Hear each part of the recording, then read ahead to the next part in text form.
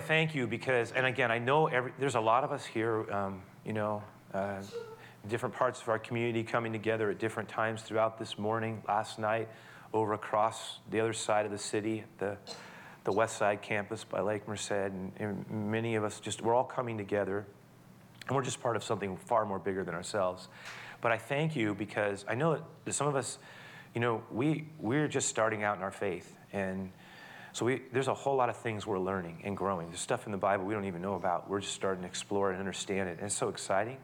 Others of us, we're right at the beginning. We haven't even crossed that line necessarily, but we're so close, and our hearts are open, and we're beginning to understand things we haven't seen before.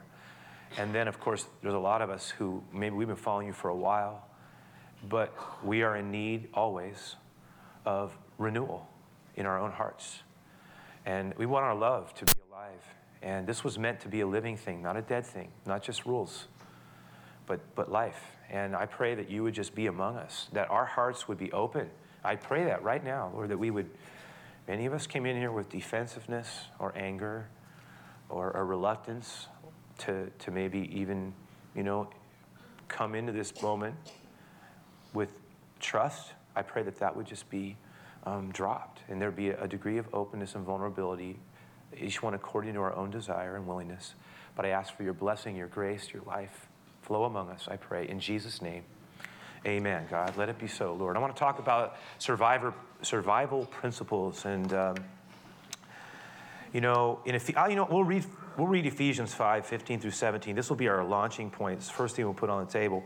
It says, Paul writes this to a group of believers in the church of Ephesus. He's writing to them about life and about wisdom. And you're going to notice this. He says in verse 15, so be careful how you live. And he uses a term that is rooted in the Older Testament, especially the book of Proverbs. Don't live like fools, but live like those who are wise. The fool is the person in the Bible who's described as having no reference point nor regard for God or his ways. And you are to live, as he's saying, live as a people who are God-informed and who are cultivating wisdom as a way of life. Now, how do we do that?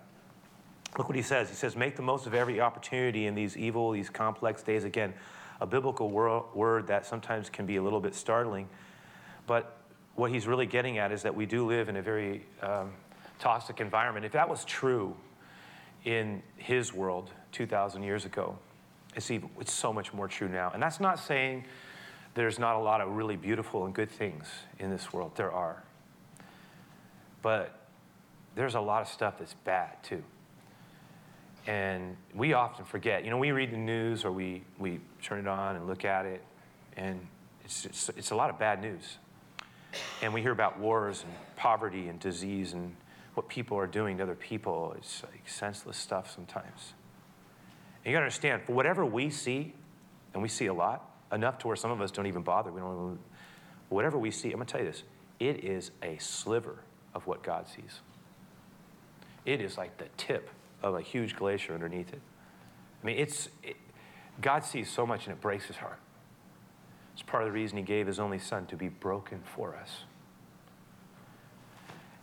The reason I say that is because we live in these really complex times. These are amazing times. You know it, I know it, I think we do. I mean, the stuff that we experience on a daily basis and take for granted, whether it's a phone or some other kind of device or a way of interacting with people, honestly, would have been considered science fiction just 100 years ago. It's stunning. Technology has done amazing things. It's made communication and information gathering possible in ways that was never even conceived, really. The problem we have now is not access to information. We can get that anywhere. It's delineating the scope of that information to places where it's healthy and life-giving and relevant. That's what we have a harder time doing. What that means is the more complex our world, which is what we're living in now, the easier it is to get addicted to bad things, unhealthy things. It's the fact is that these are times that, in their own way, they're actually kind of perilous for the soul's well-being. And we're going to need to have the wisdom of God if we want to live a healthy, life-giving, both relationally, emotionally, certainly spiritually. We're going to need to take seriously what the Bible tells us about how to live and function in an increasingly complex and perplexing environment that places a premium on knowing something. And you know what? Paul talks about it Look what he says at the end of that passage there in verse 17. So in light of this opportunity, don't act thoughtlessly.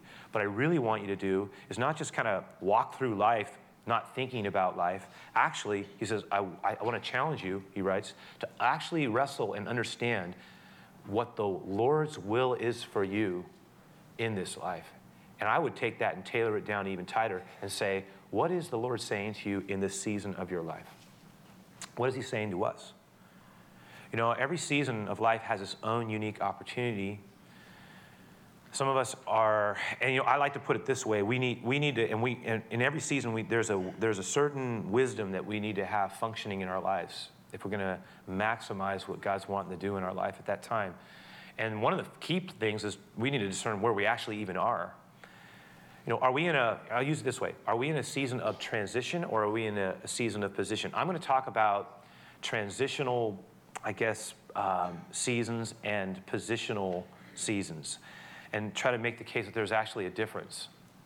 And that depending on where we are, it requires a different type of wisdom. Some of us, in fact, my wife and I were talking about this because we're in an interesting stage of our own lives. You know, for the first time, we really were starting to think about, wow, this is a real change for us. We're heading into a change.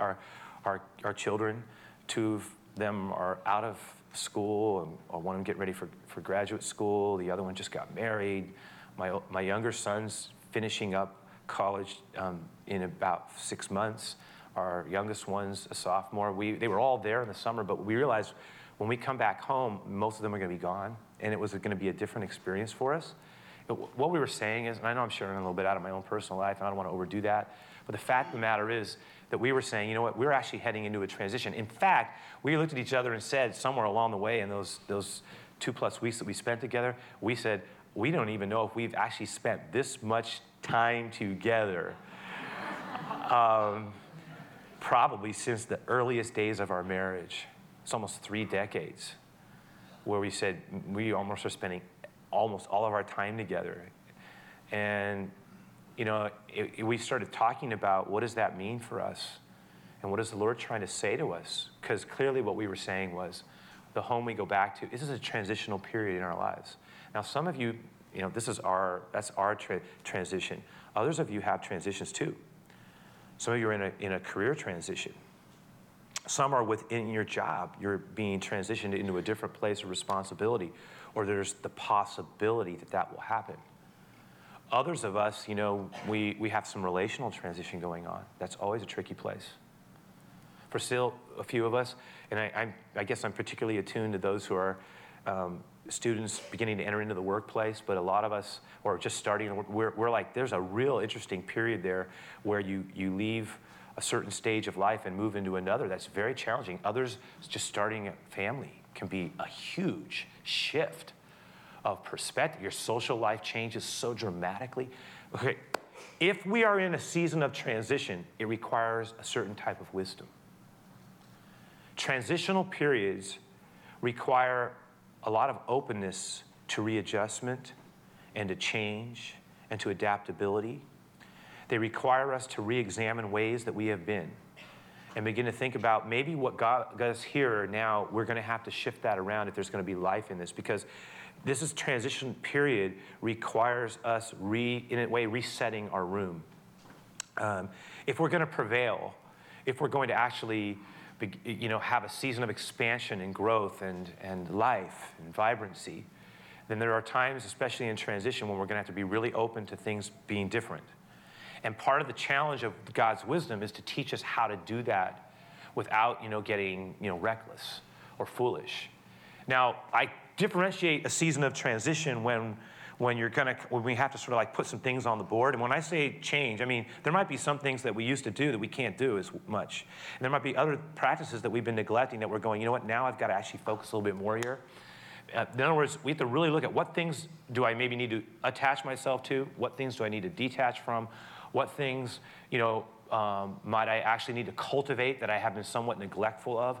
Because the season that we're going into is going to require an adjustment on my part. And that may not be easy, because we get stuck, we get into a safe way of doing things. It's not that always easy to change. But that season, that transition is requiring us to have the wisdom to be open to the new things God wants to do.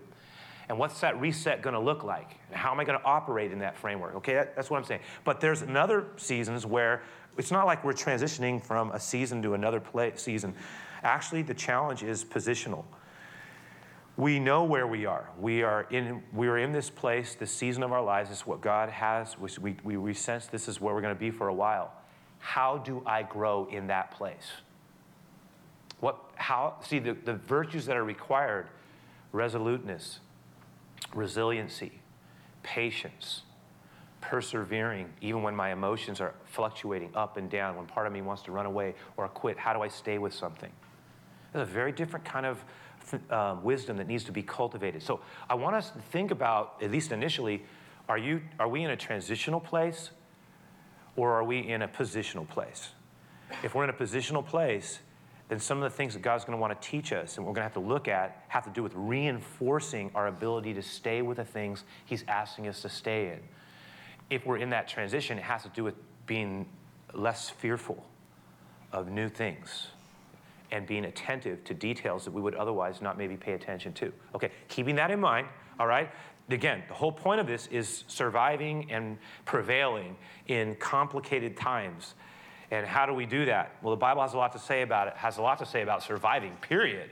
You know, one of my favorite shows, well, I don't know if it's one of my favorite shows, but it is a show that I have had interest in at different times in my life. And it's actually a show that's, it's not Survivor, but it's called Survivor Man. I do like Survivor, actually, but because I like the way people, I must say, I like watching people, how they interact with other people. I learn things, a lot of things. But the show that I'm talking about is actually called Survivor Man. And this guy is a guy named Les Stroud, and he's Canadian. I don't know what that has to do with it, but that's what he is. And he's interesting to me because he has a team of people, and they drop him into these very remote places. And when he gets dropped in, he only has like some really basic things, and he doesn't sometimes even know. The show kind of reveals what he has, if anything. But he always has his cameras, and so he has no one shooting him, but he's shooting himself. So he'll have one camera that's stationary that he'll set up in an area, or sometimes he's walking and he's got this like device and it has a camera, and it's sort of walking and talking. And he just kind of hangs on him and he talks, and you're seeing people like me watch him, right? Learn about how to survive. And so he films himself, he gets dropped in there, and then he has these principles for survival, and that have always intrigued me, because sometimes he gets dropped off in places that are so isolated, like isolated wildernesses, jungles, deserts, islands that are windswept without any fresh water, and then he tells us how to survive. He shows it. Sometimes he'll come across, one of the things I always love is that sometimes he comes across food sources.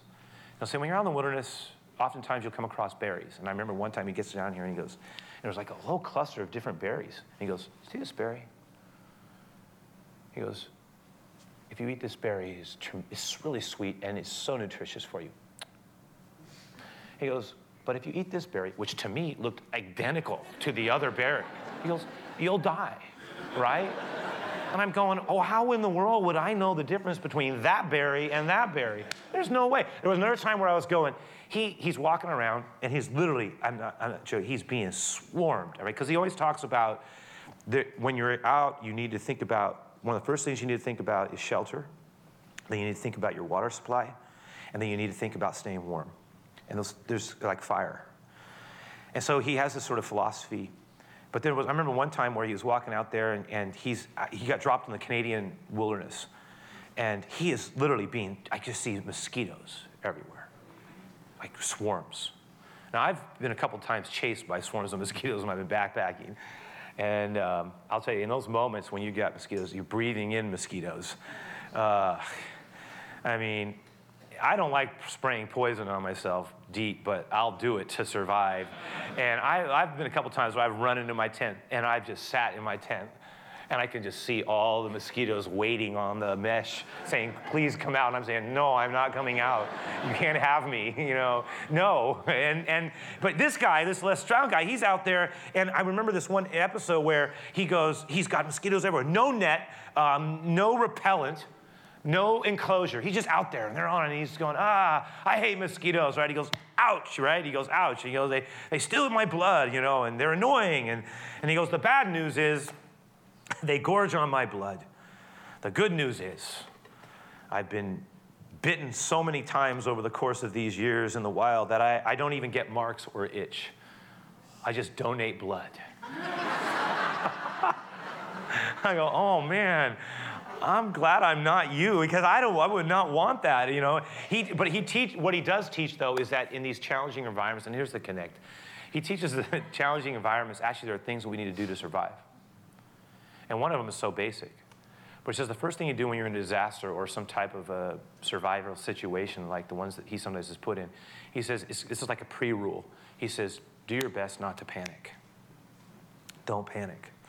Now, that's easier said than done, because, don't be afraid. But isn't that so biblical, really? Jesus continually is telling us, do not be afraid. Do not be afraid. Don't let fear grip you. Because fear distorts our ability to see things. God has not given us a spirit of fear. But after that, he said, he basically had these 3 assessment zones. He says, when you get down there after don't panic. First thing you need to do, assessment zone number 1, what do you have on your person? Do you have something in your pocket? Do you have like things that you didn't even think about? Coin in your purse did you bring? Or what do you have? What do you have on you? And then he says, that's the zone assessment number 1. Calm down, think about what you have. Zone assessment number 2. Within the reach of where you are, look around and see if there's something. It could even be like a plastic bottle. What is around you that might help you? Maybe you just have very little ability to maneuver. And then he says, and then assessment zone number 3 is what can you get to with a very short walk, but stay, it's short. What is in the vicinity of you with only a short walk? Because he says a lot of times what happens is people start looking for things and they end up getting actually even more lost.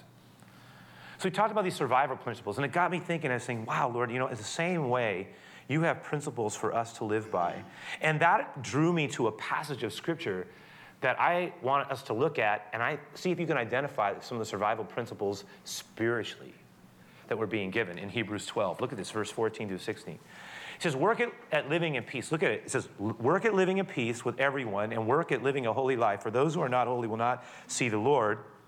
And look after each other, so that none of you fails to receive the grace of God. And then watch out that no poisonous root of bitterness grows up to trouble you and corrupts a lot of people, many. And then he says this rather obscure statement, the writer of Hebrews does. Make sure that no one is immoral or godless like Esau. Some of us don't even know who Esau is. Some of us do. Esau was the twin brother of a man named Jacob. Jacob's name is ultimately changed to Israel. Esau's grandfather was Abraham. His father was Isaac. Abraham and Sarah, Isaac and Rebekah. Rebekah had 2 sons, 2 twins. The first one, they came out real close together, was Esau. The second one was Jacob. We'll talk about that in a moment. There's a principle here that he's getting at. But the first principle that is just quickly alluded to that I want to put up, and it's so important for us when it comes to the wisely lived life and spiritually flourishing and surviving. It seems so simple, but I'm just put it up this. Seek peace with others. Choose to be a peaceable person. Some of us are far more combative than we should be. I think earlier on in my life, I probably was more combative than I needed to be. I loved to get in discussions about the Lord with people, and was always getting into arguments. I would. And that old saying, a man convinced against his will is unconvinced still. That should have been my motto, I was walking around all the time, It's not about winning an argument. A lot of us, we are too edgy. I was talking to someone and I said, I'm going to give you an honest assessment of how you can improve yourself as a leader. I said, this is my opinion. I care about you.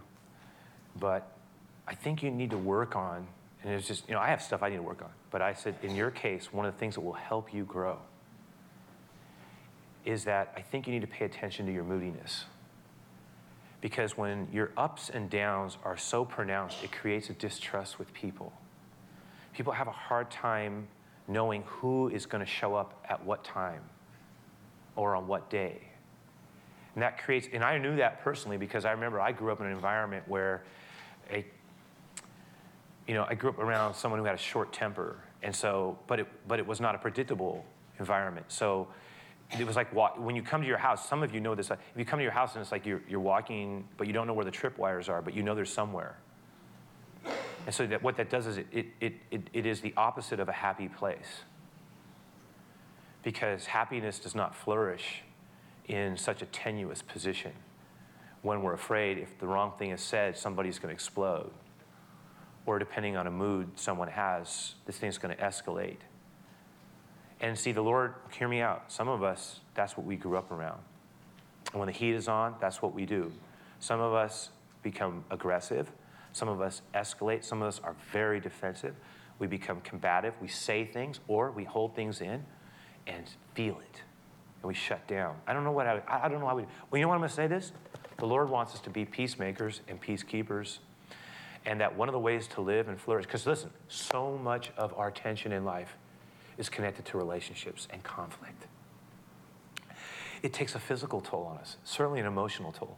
God wants us to be a people who cultivate peace at work. No, don't we? In our homes, can we offer respect and regard? Can we admit at times when we're wrong, or at least work through things without creating, an atomic war? Where words are said that aren't even meant, but by the time we're done, we've done so much damage in our anger. Be angry and sin not. That is, learn to walk that thing through properly. Not only peace is not only the absence of strife.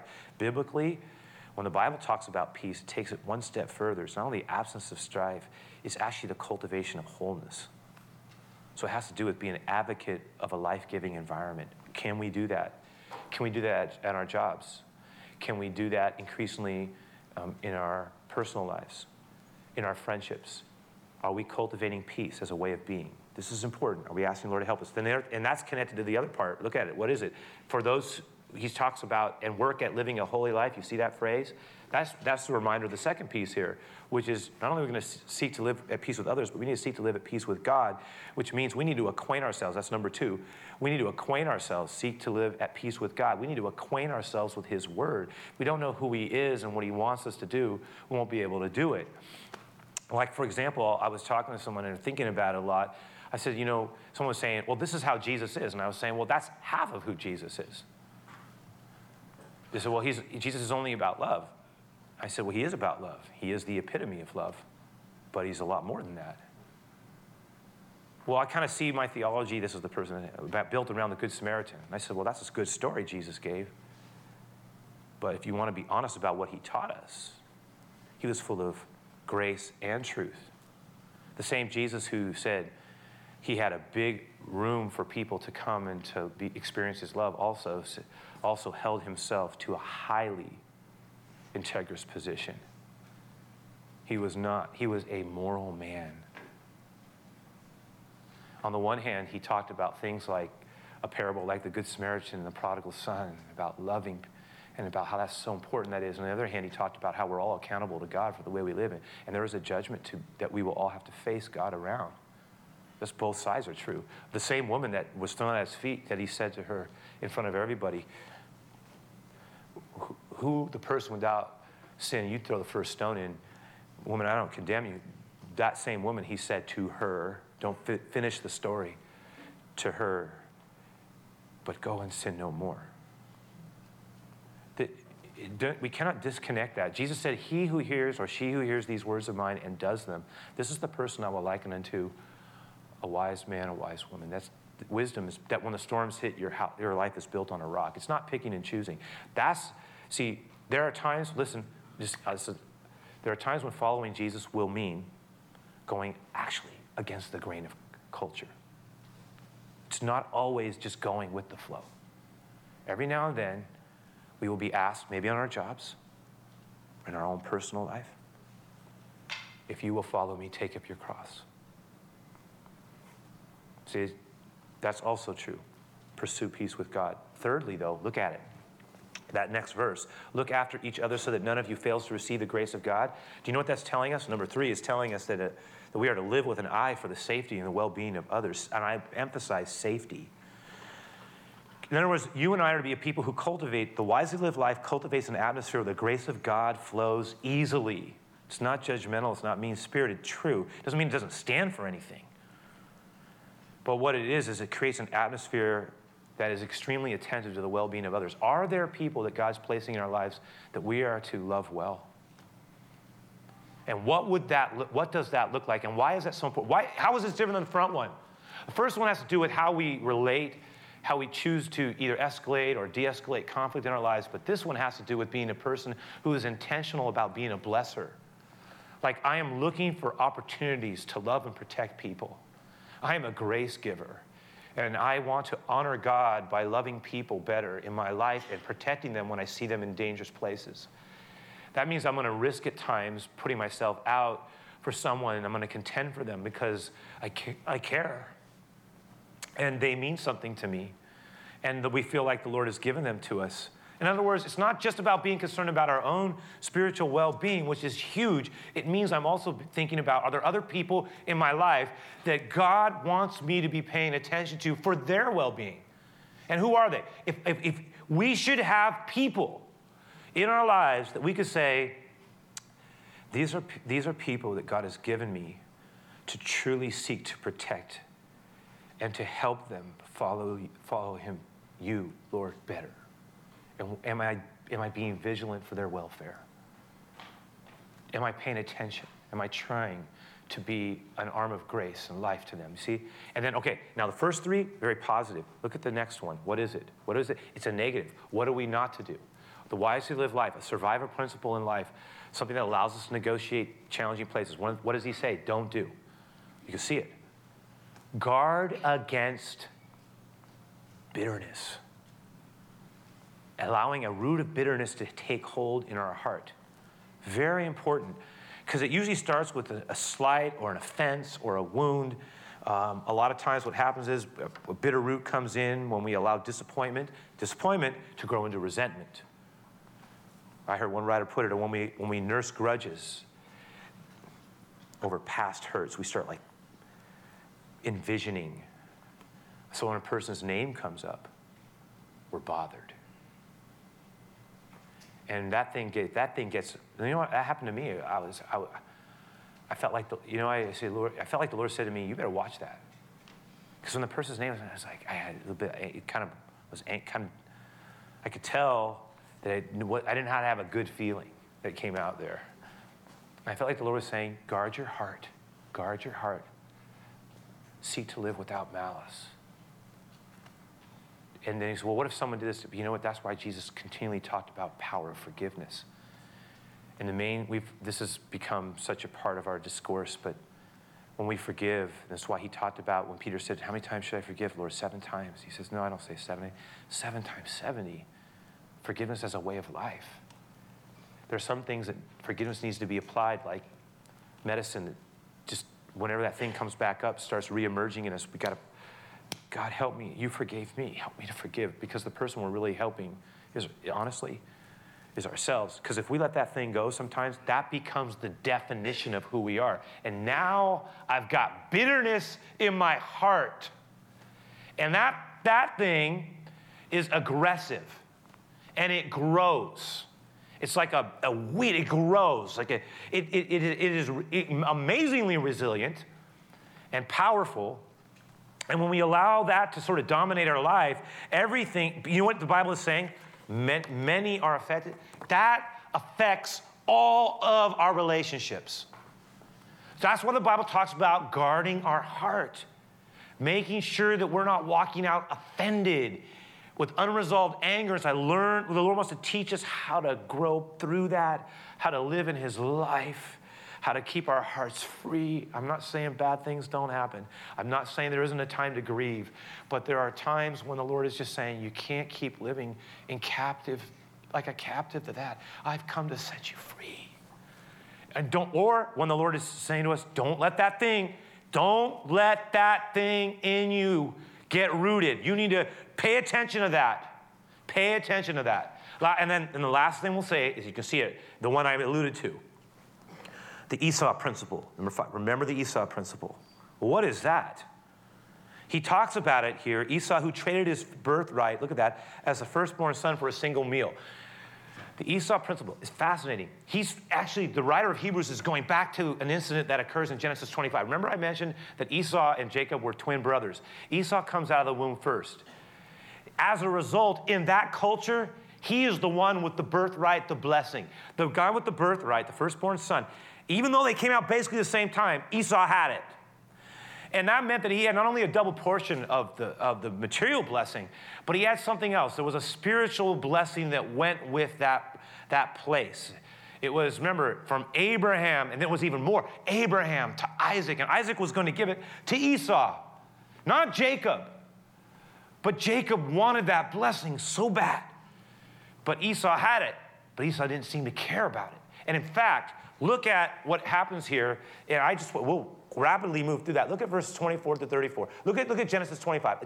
We'll end with this piece. So when her days were fulfilled for her to give birth, that would be Rebekah, the mother. Indeed, there were twins in her womb. And the first one came out, he was red. And he was like that was the way to describe it. He was like a hairy garment all over. And they called his name Esau because Esau means hairy. So he got his name because when he came out, he had an exceptional amount of hair on him. But afterwards, his brother comes out, and the Bible tells us that he was actually, as he came out of the womb, kind of grabbing or gripping or seeking to grip the heel of his brother. And so they named him Jacob, supplanter, or one who seeks. See? And it was interesting. And then we're told that Isaac was 60 years old when his wife Rebekah bore them. And then we're told the boys grew. Esau, it's interesting, 2 brothers, twins, but emerging with very different demeanors and kind of ways of enjoying life. Esau, we're told here, was a hunter. He was a skillful hunter. He was a good hunter. He was a man of the field. He was athletic, it's implied, kind of an outdoorsman. Man of the field, but Jacob, we're told, in contrast, was more of a mild man. He preferred not to live in the field. He wasn't an outdoorsman. He liked to live in the tents. He liked to be at home. The implication, he was a gardener and someone who enjoyed cooking as well. As a result, this highly dysfunctional family, which we could do a whole study on the highly dysfunctional family, Isaac has a clear favorite. It's Esau. One of the reasons is Isaac loves the fact that when Esau goes hunting, he brings him back venison. He gives him this great meal. He just loved his son, the hunter. But Rebekah, she has her own bias and is towards Jacob. And you can imagine this household where you've got favorites on both sides. And she wants her son, Jacob, to be the one who gets the blessing. And there's this all kinds of interest. But the bottom line, the particular reference in Hebrews 12 is referring to what we're about to look at. It says, now, there was this one day when Jacob cooked a stew, and Esau came in from the field. He had been out all day. He was tired. He was hungry. He was weary. Esau said to Jacob, oh, you're making that red stew again. Can you feed me with that red stew that you make all the time? This would be like a red lentil soup. And he says, because I'm so tired and hungry. And they said they gave him the nickname Edom, which means red, by the way. And Jacob said, absolutely, just sell me your birthright. By the way, I think we all understand, a good chef has a lot of power. I have 2, I mentioned to you I have the 4 kids. We have 4 kids. Our oldest one is my son Caleb, and my youngest son Jacob, his name is Jacob. He's in the number 3 slot. And they both, here's the thing, they're both kind of athletic in their own way. Caleb was soccer, Jacob defying all genetic predictions ended up being a football player, right? If you look at his mom and me, that's the last thing we thought it would have been.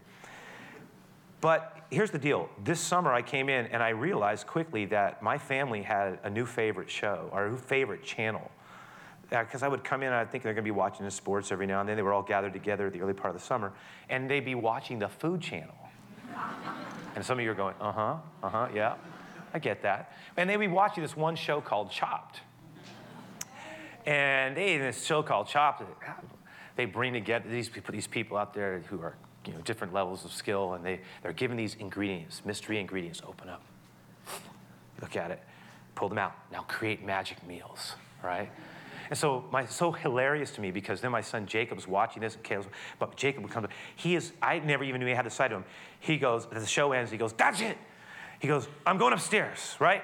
And so he's going upstairs. I'm going to make a meal, right? And he goes, I'm going to pull out whatever ingredients I pull out. That's what I'm making. And so he's going, it's going to be great, right? So he's making his meal, and he did this more than a few times. And he'd say, come on, Dad, what do you think? I'm not hungry right now, son. No, you got to try it. He's very persistent, this one. He pushes me all the time. Come on, you're going to love it, you're going to like it. He's really like it. All right, I'll try it. Most of the time it wasn't that good, actually. I'll tell you that right now. But the real Jacob, he was good. And Esau said, I would love to have some of that stew you just made that I love. And Jacob says, just tell me your birthright. You can have all you want. Esau says, okay, give me my food. Because if I don't eat right now, I'm going to die anyway. Now, in Esau's mind, maybe he's thinking, it doesn't matter if I tell him I'm selling him my birthright. My dad's going to give me the blessing anyway. But in Jacob's mind, it's real serious, because he says, no, I mean it. You swear to me right now, you make an oath. I get the birthright. Fine. Look what he says here. Jacob said, swear to me of this day, as this day. And he swore to him, and he told Jacob his birthright. Fine, whatever. Jacob arose, gave Esau bread and stew of lentils, and then he ate and he drank, and he arose and he went his way. And the Bible says, then Esau despised. That is, he did not think highly of what had been a gift for him. He despised his birthright. Didn't think, What is the writer in Hebrews? What is the Esau principle? We'll put it up, and we'll leave it here. The Esau principle has to do with this whole idea of being impulsive, right? And being someone who just basically goes for the moment and is not really thinking through the implications of what is actually going to be implied by the decision that is being made. We begin to treat casually, in his case, the spiritual blessing that he just treated so casually. He was a very earthy man. Oh, so it's no big deal. That's fine, whatever. It'll all work out. But I just want to eat. I just want to eat. Very impulsive. Whenever we're driven by our impulses like that, we are not living the wise life, because what that's going to end up doing is going to cost us. And you know what it costs us? Not only can we get ourselves in real trouble that way, but what it's going to ultimately cost us, listen, it'll cost us God's best blessing for our lives. And a lot of times when we're under the gun like that, I know in my life, when we feel like, I just want to do it. And we need to be really careful there, because so much good can be undone by just having a casual approach to something that God said is sacred in your life. And we're not honoring it as a sacred thing. And I found that for me, sometimes the best thing I could do is, sometimes like Joseph in the Older Testament, I just got to get out of here. Or I got to call somebody up. I got to bring someone in the conversation. That's what we talk about, small groups. So we talk about the blessing of accountability. We talk about how the Christian life is never meant to be lived isolated, because none of us are that good. We're not. We all have weaknesses, vulnerabilities, and tendencies to cave in when the right buttons are pushed. For some of us, it's when we're lonely. For some of us, it's when we're depressed. For some of us, it's when we feel like we're being cheated out of something. Or some of us when we feel like, it doesn't really matter anyway. I just kind of want to go with it. And we become reckless and impulsive, and we do things that damage our soul. Sometimes they have significant consequence because we get entrapped by it. Other times it's just, honestly, it's just hurting us spiritually. Why do I need to do that? And we can become addicted to things that we don't even really like. And they hurt us. And they undermine our ability to love and to follow God and to prevail in this world of ours, which is quite complicated. Remember, there's always going to be, and I'll use it in this sense, always going to be a Jacob to take advantage of an Esau, playing on certain basic impulses to exploit that to an advantage. That's our culture, actually. And if we're going to live the wise life, at least part of it, then we're going to need to be aware of that and govern ourselves well so we can love better and leave a better legacy behind us. Okay? I'm going to pray. We're going to have our time of giving, and we got that song that connects. But let me pray specifically for all of us. And Lord, I want to thank you again for the privilege of being able to talk about you, look at your words, your wisdom. I pray life. I pray for some of us that we're maybe even now experiencing conflict. We would seek peace. I pray that some of us are living disconnected. We would seek to live more in alignment with you. Others of us, Lord, maybe we are feeling that there are some things we need to surrender, lest they turn into bitterness in our lives. And others of us, Lord, you want us to have a burden in our heart that is bigger than ourselves. But for others of us, the real struggle has to do, in our survival, is dependent on it. It's choosing not to treat lightly the things that you've done in our lives and to not just go with our impulses, but to seek to submit, Lord, to you in a way that even maybe brings other people into our conversations and into our life so that we can pursue together the things that we know, the life that you have for us, the birthright you have for us. Pray that blessing. I thank you, you love us even when we fail, but you call us, Lord, to succeed. And I pray that we would walk with you. So I pray this blessing. Bless our closing minutes. Let's not be in a hurry.